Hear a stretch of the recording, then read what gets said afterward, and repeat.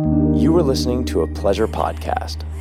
For more from our Sex Podcast Collective, visit pleasurepodcasts.com. Hey friends, welcome to American Sex, a podcast dedicated to normalizing conversations about pleasure and alternative sexual expression by challenging those puritanical backward-ass ideals we have here in the U.S. This is episode 99 of American Sex Podcast, and I'm Sunny Megatron.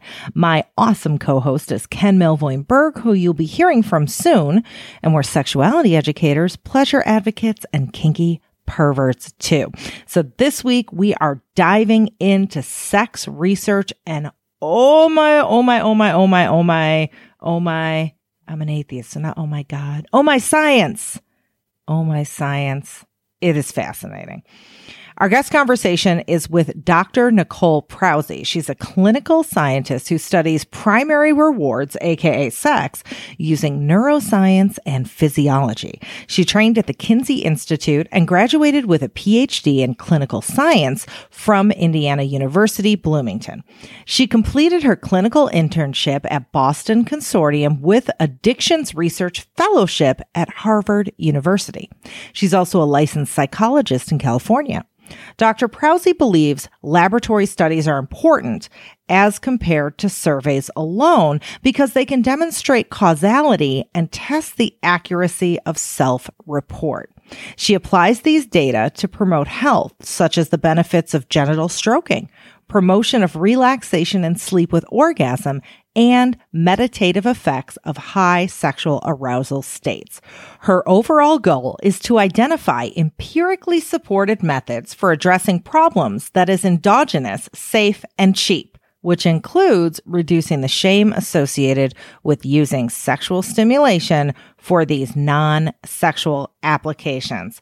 Whew, it's a lot, but I'm telling you, our conversation with Nicole Prause was so eye-opening, even to us, and we know it's going to be to you too. So some of what we covered, we talked about her sexual biotech company called Liberos and what they do there, like testing sexual technology to provide accurate claims about products. Plus, they do brain hacking, where they administer patient direct current stimulation, like electricity to your brain, to normalize sexual desire. We talk about her research comparing suction devices like the Womanizer to traditional vibrators, and she gets to the bottom of, are they really better? Do they give you orgasms faster, better, bigger? I've done my own research, but we'll hear what she says.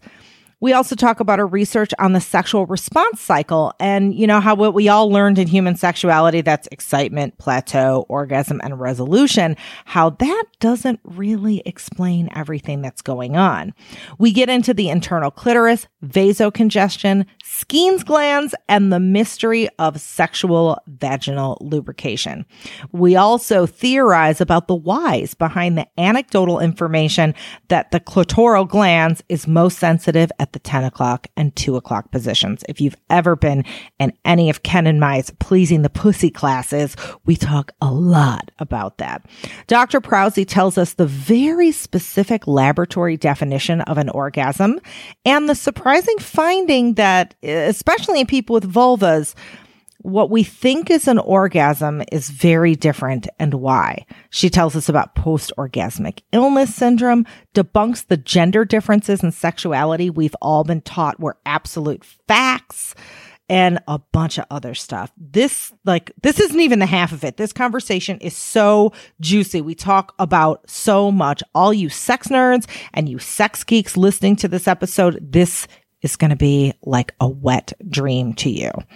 And speaking of sex geeks and sex nerds, if you're an existing or aspiring sexuality educator, I want you to listen up right now. Grab a pen. You need to know this information. I've got a free resource for you.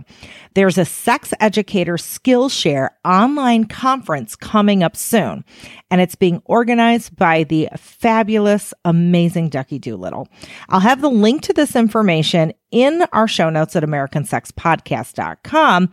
But if you're trying to scribble it down real fast, it's sextoyradio.com/sex-educator-skill-share-conference. It's a lot. Just go look at our show notes.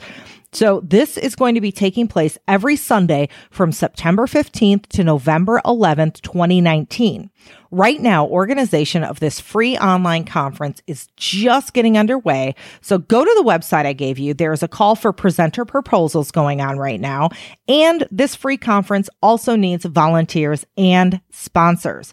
If you're willing to help out, you know where to go. Go to that link. And if you want to attend, again, it's absolutely free. Keep your eye on that website and you'll get all the updates. Now, sex educator training isn't always financially or geographically accessible to everyone. So this is a very rare event that it's free and open to all. I'm going to be volunteering my time to help with this conference, and you can too, even if that's just tweeting out the link and letting people know that this is happening.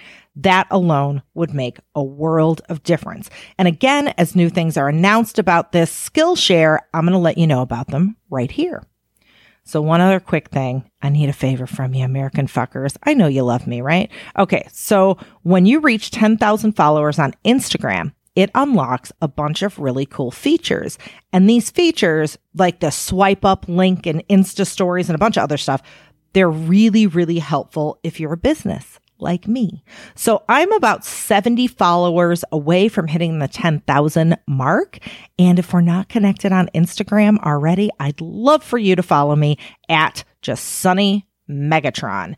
And I think you're going to enjoy following too. I post sexuality related things, but also other related subjects pertaining to mental health, healthy relationships, feminist stuff, LGBTQ plus issues, all sorts of things. Also, got to tell you this thing. Did you know I'm going to be teaching at the Firewoman Retreat? It takes place in San Diego, September 29th to October 1st, 2019. Firewoman is a unique 3-day event designed to help women break through the things that hold them back from being who they really are as sexual people. It includes transformative teachings, play shops, evening events by firelight, and powerful connection with other women who are also on this journey of sexual evolution.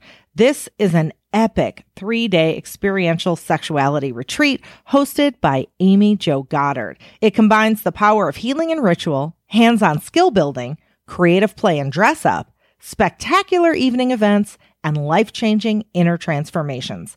To find out more, head on over to firewomanretreat.com/Sunny.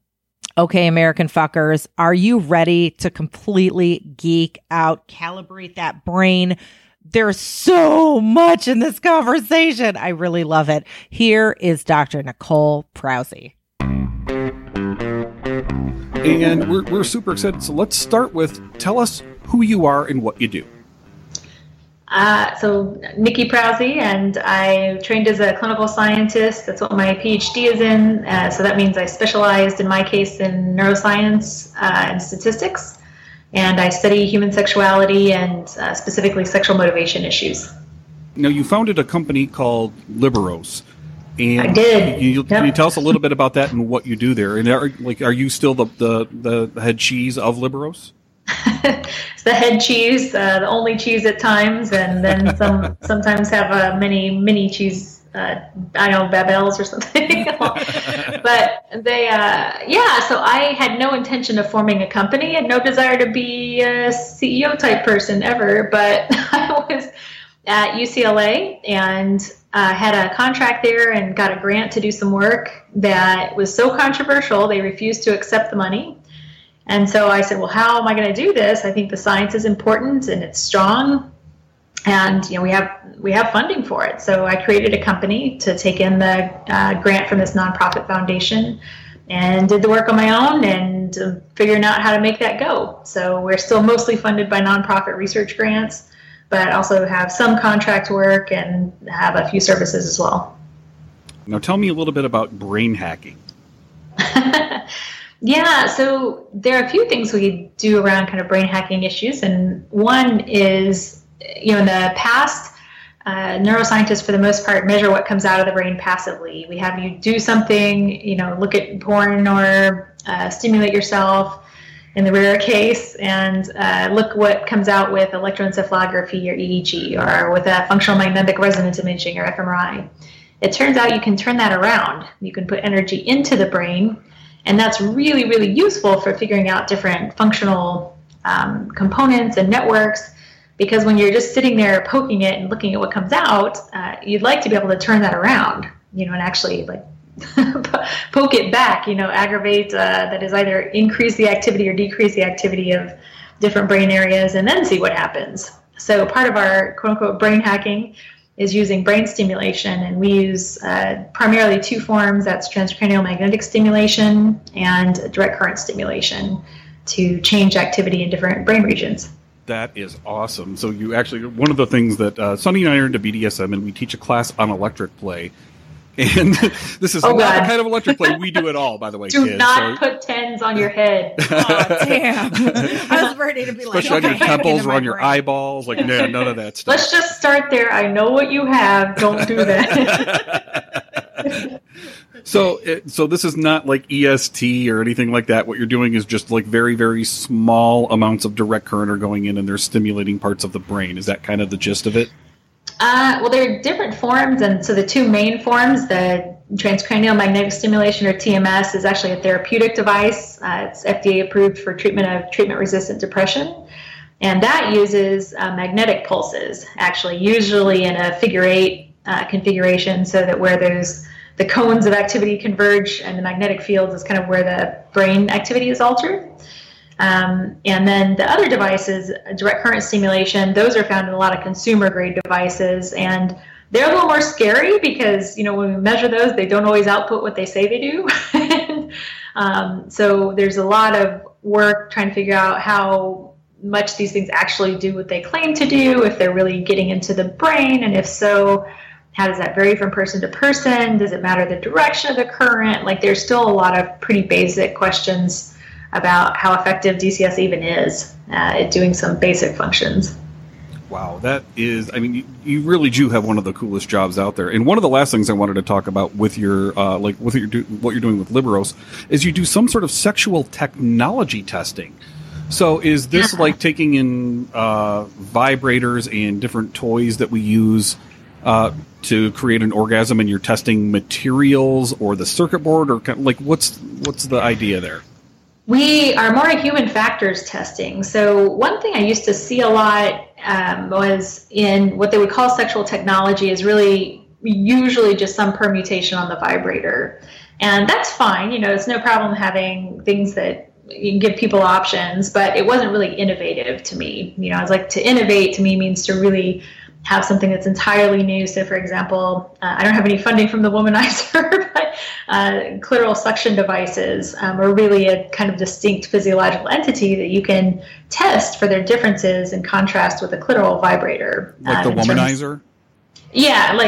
So comparing, for example, there's one study comparing the suction devices to the vibratory devices in terms of like their long-term impact on orgasm consistency. You have to tell me what you found, because I've been conducting my own informal research here at my house, and I want to see if your research lines up with mine. So what did you find? Yeah, so this actually wasn't my study, but nonetheless cool. And so this group did it on spinal cord injured population, and basically found those that were using the suction devices kind of had improved sexual function longer term outside the use of the stimulating device itself, and didn't find any evidence for like numbing, which sometimes people worry about with vibratory devices. So that's one example of one way you could contrast. The testing I've done, I had a project with Love Honey, which is a UK sex toy company.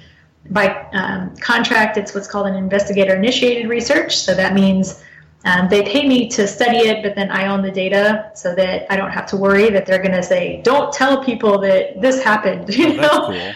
They're a good company to work with. Yeah, it's a good ethics practice as well. And so in their case, we had 20 women come in twice and stimulate themselves through to orgasm in the lab while we recorded their brain response and other responses, including anal contractions, either when they used their hand to get there or when they used one of the company's devices that they wanted tested. And so, we looked at a variety of different factors, kind of what their experience with the masturbation was, how long their physical climax was, if there were differences in contractions. So there were a lot of moving parts of that. But it was exactly, this is a great kind of collaboration, because that study helped us develop a device that we subsequently got funding for from the National Organization of Rare Diseases to study post-orgasmic illness syndrome. So it's like, even though that was a company, kind of a commercial interest, it helped us do something that is then useful in the public health domain. Oh, that's really cool. Yeah, it's like So, what I find really interesting, and for, the listeners listening along, you're in the science world, so but, for the listeners listening along may not realize how difficult it is to conduct good research on sexuality. And a lot of what we as sex educators like Ken and I, we have a lot of either old information, flawed information, or information that's kind of anecdotal because no one really studied it, and this is kind of what we guess. So these are the things that we teach. And then some of the things that I found out that you've been studying, I was like, what? Like, for instance, the sexual response cycle. Anyone who's taken human sexuality class or whatnot in college, to satisfy your psychology requirement, knows, it's excitement, plateau, orgasm, and resolution. That's what we've been taught. But you've been doing some other research that is maybe giving a new face to this? Possibly. We're finding some data we did not expect. And the problem is it's very, very rare for, well, first of all, 90%, maybe 95% of sex research is surveys. And surveys are great for certain things, but at some point, if people can't report or won't report information, you have to test them. You really need a laboratory to get information that people may not be able or willing to report. So it's quite rare to actually test those response models. We just kind of assume they're theoretical and broadly use them to guide definitions of dysfunction. But one of the things we were finding is there seems to be a real transition when you test people all the way through your sexual response, quote unquote, through to climax, which is really, really rare to do. It's only a few labs in the world that do it. Was when we had people start to get sexually aroused, and then we said, okay, that's fine. Go ahead and try and have a climax. Their physiology changed drastically at that point, like many, many minutes before they would have a climax later on. And so, exactly. So, we're seeing this is really easy to see, even at the single subject level, which is unusual in physiology, but it's remarkable. And so now we're trying to understand, does this generalize to men? Does this, hold true if somebody has a shorter or longer latency? That's once we say, go for it. Some of them come right away. It can be hard to see that phase.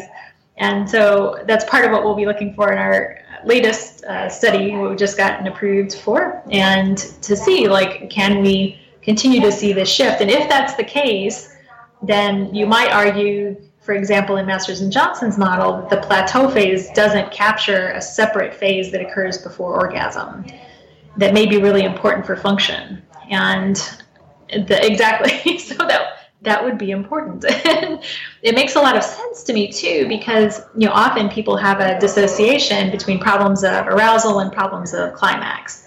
That is, they may say, I get aroused just fine, but I can't get over the bump. I don't know what's happening. I don't get it. Or, I'm totally, if I get aroused, orgasm's fine, I can get there, but I'm just not interested most of the time. Those two things seem to be pretty well dissociated, and this may be why. That is, if they're really different brain states, really different parts of the kind of sympathetic nervous system engagement, then it would make sense. It might even be skill-based, where you're quite good, for example, at getting yourself going, but then have difficulty transitioning into a later phase that precedes climax. Now, of course, I'm thinking to myself, I'm like, oh my God, do I have to improve my technique? Could that be it? I don't know. Yeah, well, this is, of course, one of the fears I have in doing this kind of work is, from a physiologist perspective, I have to define orgasm some kind of way. I can't. And so I know sometimes we clash, for example, with feminists or people who have really been defending female sex for a long time. because they don't want to constrain people's understanding and definition of their pleasure, which I totally understand. Except, for example, I want to say, well, what's the health benefit? What are the inflammatory markers that change with physical climax? Well, then I can't just use women's subjective definition anymore. I need the physical documentation, what was happening in the body. So, I can see coming up as we start to publish these things, there's going to be some tension there. But indeed, we don't mean to say it's a skill you need to acquire and, you can get better. It's more just if we understand the process a little bit better, then you might choose to do something in a different way or in a way that's better for whatever you're trying to do. If that's come more quickly, then maybe that's useful for you. So how, as a scientist, do you define orgasm? 8 to 12 contractions that start 0.8 seconds apart and increase in latency until their termination that occur throughout the pelvic musculature. I'm counting in my head. Are there 8 to 10 usually? Now I'm going to have to go find out later. So you're both a neuroscientist and a physiologist. There's a question Sunny and I have that's completely an anecdotal thing that we have talked about for years, but we have talked to a lot of people in our lectures, and we found that a lot of people have more increased response on the clitoris at the 2 o'clock and 10 o'clock positions. And we have a pet theory, if this is true, as to why it may be. Obviously, there's never been any real studies on it, but we suspect it may be the dorsal clitoral nerve. Do you know anybody who's done any research into the exact function of that nerve and how it relates to orgasm? I don't. And it's largely a function of people not following through to climax. But we also haven't divided up the clitoris very often in our physiological functional research. So, we know how things are innervated pretty well down there at this point, but not necessarily when they start to become engorged, then what? How much more sensitive do things become? Or some people talk about clitoral retroversion at climax. I've never seen that. I would probably be the one to have seen it. But, so there are some of these kind of reports or claims that it's just exactly difficult to know. I have my suspicion, because you're not the only one to mention that. We do research on orgasmic meditation, and they do stimulation also, I think, at the 2 o'clock position, it's to the side of the clitoris. And part of my suspicion with that is, the portion of the clitoris that's external, of course, is not just the glands. We also have a shaft. It's part of the, emergent corpora. That is, we basically have the structures of the penis that have just been fitted mostly within our body, and some of it's external. So it could be, if you're going for a 2 o'clock kind of area, that you're capturing more of the clitoral shaft in your stroke. And that's just a guess, but that physiology made sense to me. So I was well, maybe that's why they're having luck with the 2 o'clock, is they're not just sitting on top of the glands that some people find uncomfortable or too sensitive, but they're actually capturing more of the indirect stimulation. And Justine Schoberg did some research on that years ago, looking at just ask women, from this diagram, coloring kind of where you stimulate to experience orgasm. And women actually don't pick the clitoral glands. They are most commonly stimulating the skin above, kind of across and with the clitoral shaft. So more indirect stimulation than direct is most common. Interesting. And for listeners listening along, what? As much tissue as the penis? What? Go Google the internal clitoris, and and I'll put stuff in the show notes, more information. Yeah, so the more your mind just got blown, don't worry, I got you. So one of the other things we definitely wanted to talk to you about is that you have done some research, and I believe this was fairly recent, on vasocongestion and the Skene's gland? Well, yeah, so I'm starting to ask questions about the Skene's because it's in my way. So real quick for listeners, what is the Skene's gland? Thank you. So we're not entirely sure what the function is, but there are additional openings in the area of the vulva.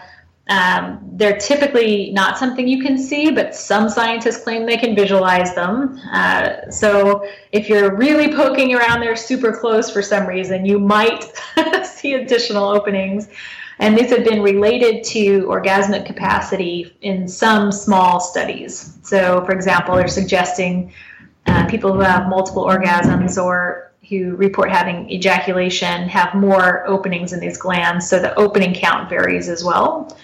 And it's not clear what the function is in women, to me. And so that's been something I've been starting to ask my colleagues, what's your latest theory and what's your thought on this?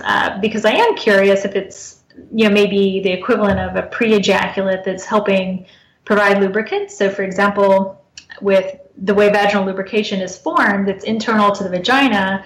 And that's the way physiology books write about it too. As the lubricant comes from the coalescence of droplets that are squeezed through the vaginal wall with vasocongestion. That's how it's written. And I'm like, but the vulva gets wet. Then where's that coming from? Don't tell me it's just coming from the vagina, because it's not just coming from the vagina. And I was like, maybe the schemes are contributing lubricant in the vulva area. And it seems reasonable to me. I'm totally speculating, but it could be. And then the vasocongestion is more what we've studied directly, most commonly in sex labs. What is that in simple terms? Vasocongestion is the same thing that happens in the penis havers. That is their blood going into the corpora, or the bodies, the tissues in that area.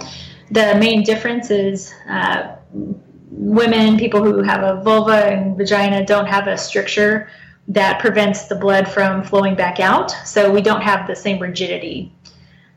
So guys have a stricture at the base of their penis that causes the blood, once it's in, to feel rigid enough that they can then penetrate something should they choose to do that.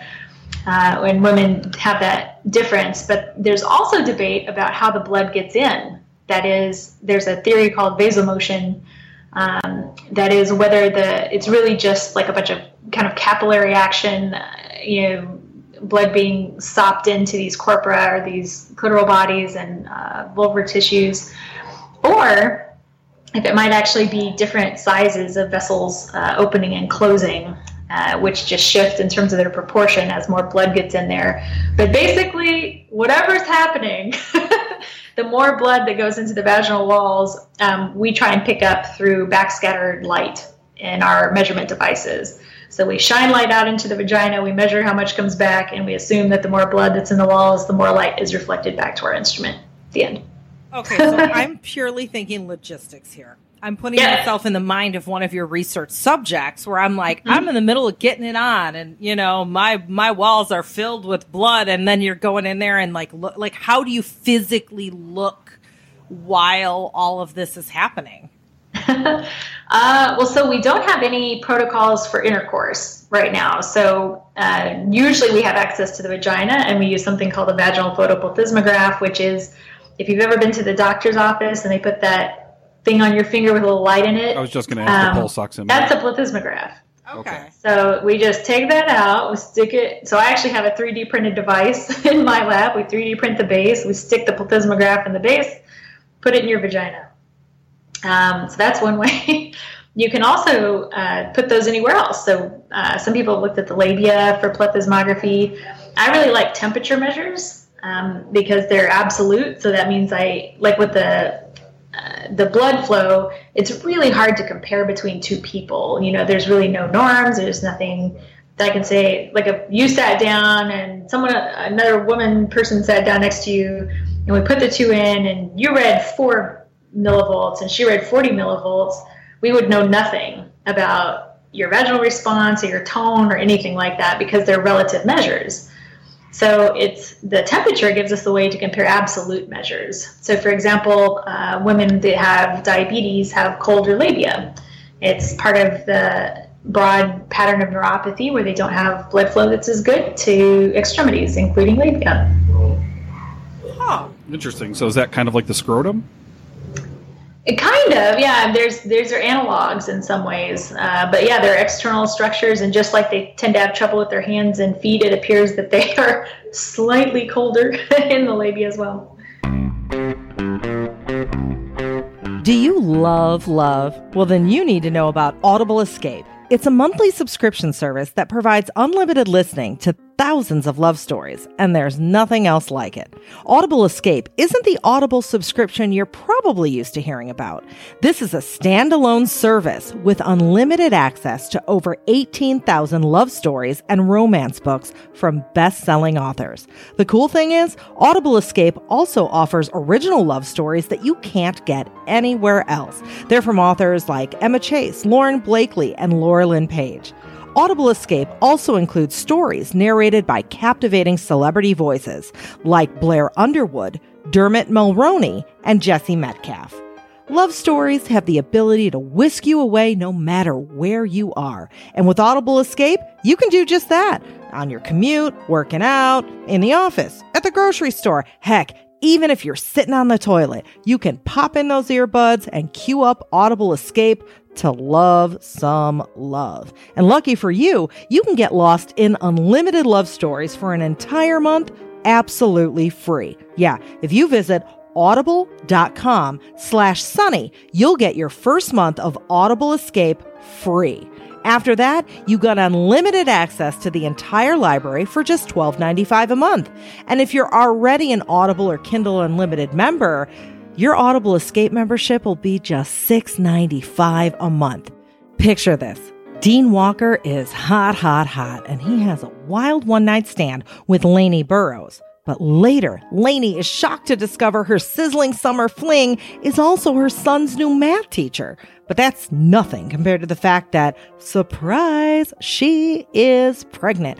Are they going to become parents together? What's going to happen? Well, you can find out by getting your free month of Audible Escape by going to audible.com/sunny. And by the way, I know you want to find out what happens with Dean and Lainey. That's Emma Chase's getting played. Go look it up. Again, that's audible.com/sunny.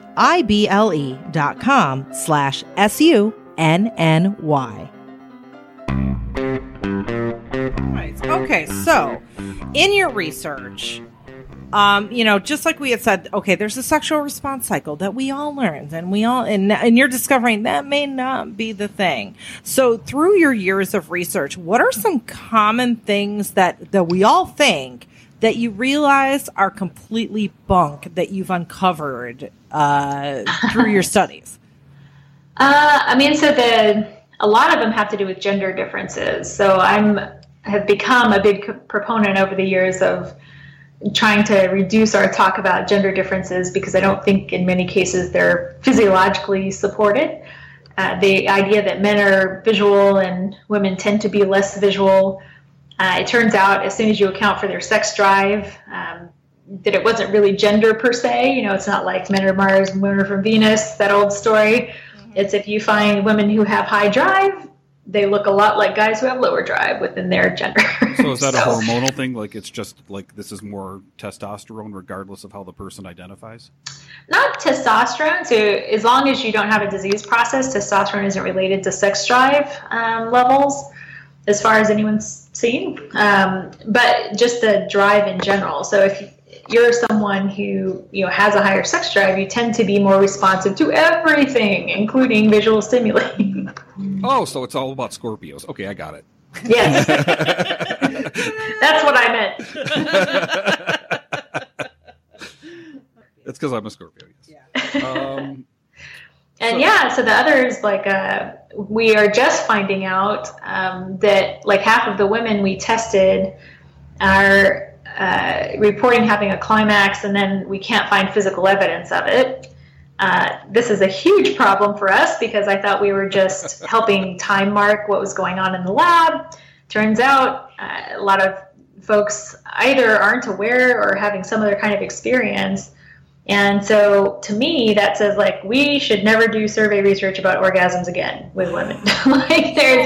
It's interesting because I've heard people say and I see this a lot in people with vaginas, especially, younger adults that are just starting to explore their sexuality. You see the question, how do I know if I've had an orgasm? I think maybe I have, I don't know, that, it feels kind of funny good in my pants, but is that an orgasm?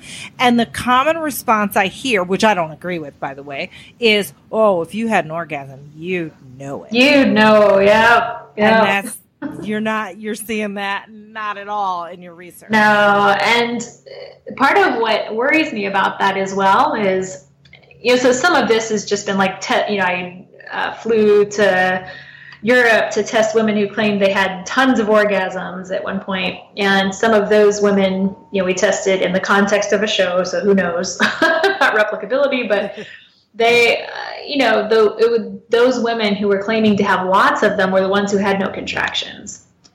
And so what that tells me is maybe the genders aren't so different in terms of multiple orgasm capability.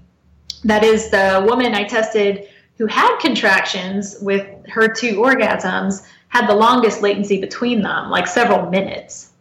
And so it made me suspicious that maybe what's happening is, the women who claim to have the super high functioning, like lots and lots of climaxes whenever they want them at the drop of a hat, are having some type of pleasurable experience, knock yourself out. Like, don't worry about, the physical definition or not if you're enjoying it. But from my perspective, that's a problem. If it's not an actual physical climax, I need to know so I can, accurately make attributions in my work. And, so maybe it's the case that if you limit the orgasm definition to the contracting ones, then men and women look very, very similar. And we're going to stop having this language about, women have multiples and men generally don't. And, that they have this refractory period. I think they might be more similar than we think. You stole the question out of my brain. I'm already there. Neuroscience, brain. That's what we do, mind reading. Just me and Elon Musk. And you're not too far away from him right now, if I'm not mistaken. Yeah, little does he know I'm coming for his sexual stimulation next. So what kind of new research do you have coming up? We have 2 big projects, and one of them is the one I just briefly mentioned before on post-orgasmic illness syndrome. That is guys who report every time they have a climax, regardless of context, they have flu-like symptoms 2 to 7 days after the event. That does not discourage them typically. They remain actually, sexually both of us active. are looking really confused, right? Like, I've been a sex educator for 30 years. I've never heard of this. Oh, yeah. Well, it's funded by the National Organization of Rare Diseases. Okay. Yeah, so it's relatively rare. And the theories around it so far have been largely autoimmune theories. That is, there's something in the ejaculate that's causing them to have an allergic reaction. But there are some reasons to think that's not the case. And that's what we're testing, is trying to understand, what it is that's actually different about the guys who are having this terrible experience. And hopefully, luckily for us, we are recruiting folks who are actually willing to come in and get sick for us. That is, to have a climax, even though they know they'll ultimately be dealing with the flu-ish type of symptoms for a couple of weeks. But then what's really cool about that is we have to have a control group. So we also get in a bunch of guys who aren't affected, and we will get some of the first data on immune response around climax ever recorded, like some of the biology, the samples we're taking, both blood and saliva as well. And some of these have just never been investigated before. So we don't know what really to expect in terms of like inflammatory markers pre and post climax. Wow. You do have the coolest job ever. And how long does a research study like this typically take? Like, will you be studying this for years and we'll totally forget we had this conversation by the time the results come out? Or yeah, that's the pace of most science, unfortunately. But this one, the grant is only for a year, so we have to burn it quick. Yeah, so this one will be unusually fast, I hope. But as ever with science, we do peer-reviewed publications, and so those typically will take months. And then the second large project we're doing is we just completed a big multi-year study on orgasmic meditation. And in that one, we were just looking immediately pre-post. So like, what happens to your brain during orgasmic meditation, and how does that impact your focus, your emotional reactivity, factors like that. And we have a bunch of papers under review that should be coming out soon about that study. I have a question about that. Are you talking about orgasmic meditation just as an act, or are you talking about the group orgasmic meditation? No, so I know there are some businesses that have popped up around it, and we don't work with them. Okay, thank God. So, Good. All right. That's because we were both just beginning to roll our eyes a little bit. We did a segment on them for our show, Sex with Sonny Megatron, and it was one of the most frightening things I've ever come across. Yeah, well, no, there are some folks that are interested in it just as a general practice. My sense is it's been around for a long time as a thing people do outside of the monetization. Mm-hmm. And so the next step is we have a large grant to do a clinical trial with them. So we're soon going to be recruiting couples to come out to learn orgasmic meditation for the first time, or another form of meditation, and look at their biomarkers kind of during the process of learning it at this retreat in Northern California. And then we'll follow up with them in 1 month and 2 months to see if they're retaining benefits that they experience, hopefully, during the retreat. Now, okay, so I'm going to put myself in the minds of some of the listeners, because I know some people who are listening, especially the ones who are in the California area, are like, how do I get on this? How do I be a research participant? So how do you select your research subjects? We have to go through ethics board reviews first. So all of these are regulated federally and have to meet certain guidelines for like biohazard management, and make sure we're properly screening folks who might have clinical reactions to learning orgasmic meditation or learning another mindfulness practice.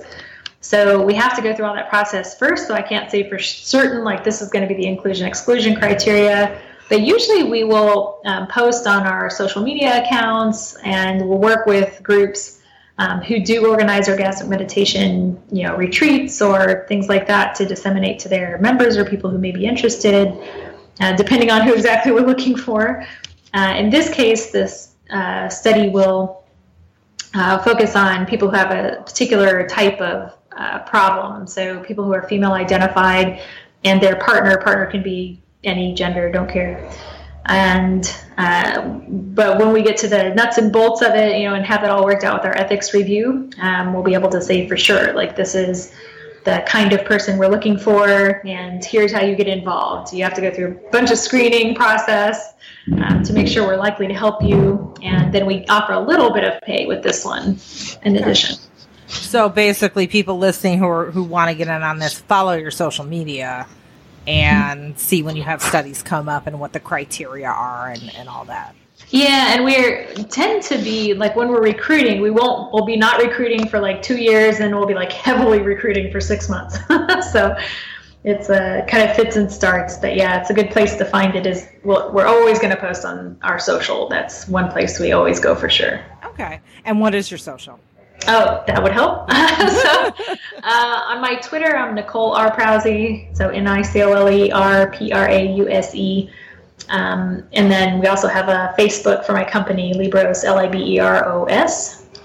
And yeah, then we just do kind of standard ads. And as you know, some sexuality ads get constrained in terms of what is permitted on these different platforms. So, if we end up on Instagram, we'll do that if we need to. We'll see how that goes. But it's sex. If it makes you feel any better, any folks who are doing kind of sexual products, the labs get blocked too. The scientists get our ads blocked. They've been actually reviewed by federally regulated boards, and we still get rejected from some of these Facebook platforms. It's awful. We do too. Yeah, it is absolutely awful.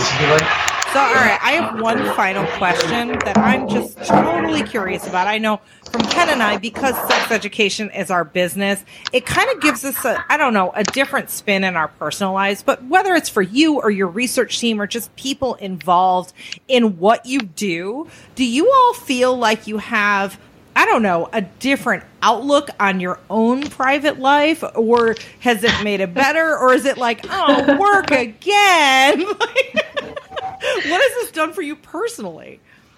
Yeah, it's really a mixed bag. It depends on the audience, of course, but I will tell you, one of my favorite events to do is I go to these things about once every other month that they prohibit you from talking about your job. And I love it.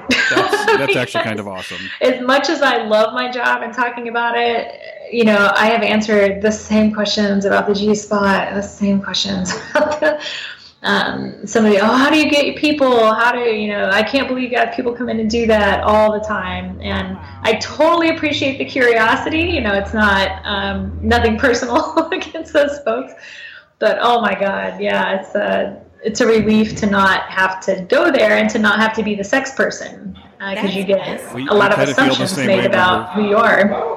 Yeah, we kind of feel the same way when we have to do sex toy reviews, especially like when it's something we have to do as opposed to something we want to do. Yeah, and I know how it is. It's like when you go into you could be at like your mother-in-law's church group and someone gets wind that you do anything professionally with sex, you get all of these questions and you're like, you're the last people I thought would be asking me all these. They're all crowded around you. You can't even go to McDonald's without being like, oh, so can you tell me a little bit about Well, that's what I always say. Like, it's hard to make friends sometimes because you leave a 2-hour conversation and you're like, I didn't get to ask you any questions. I don't know anything about you because you grilled me the whole time. Yeah. So, hey, people in our personal lives that meet us, keep this in mind. Talk about meet Dr. Prause, ask her about cats or please. coffee or cute puppies. Yes. I'll take it. Well, this has been awesome, and we are definitely going to keep an eye on your upcoming research as well as our American Fuckers, our listeners. Go ahead and check the show notes if you missed those social media handles so you can find out about all of the latest and greatest research or call for research participants or whatever interests you. And this has been a pleasure. Thank you so much. Thank you so much, Dr. Prause. I appreciate the questions here. They were fun, informed. Aww. Great. Thank you. Alrighty. Bye-bye. Bye.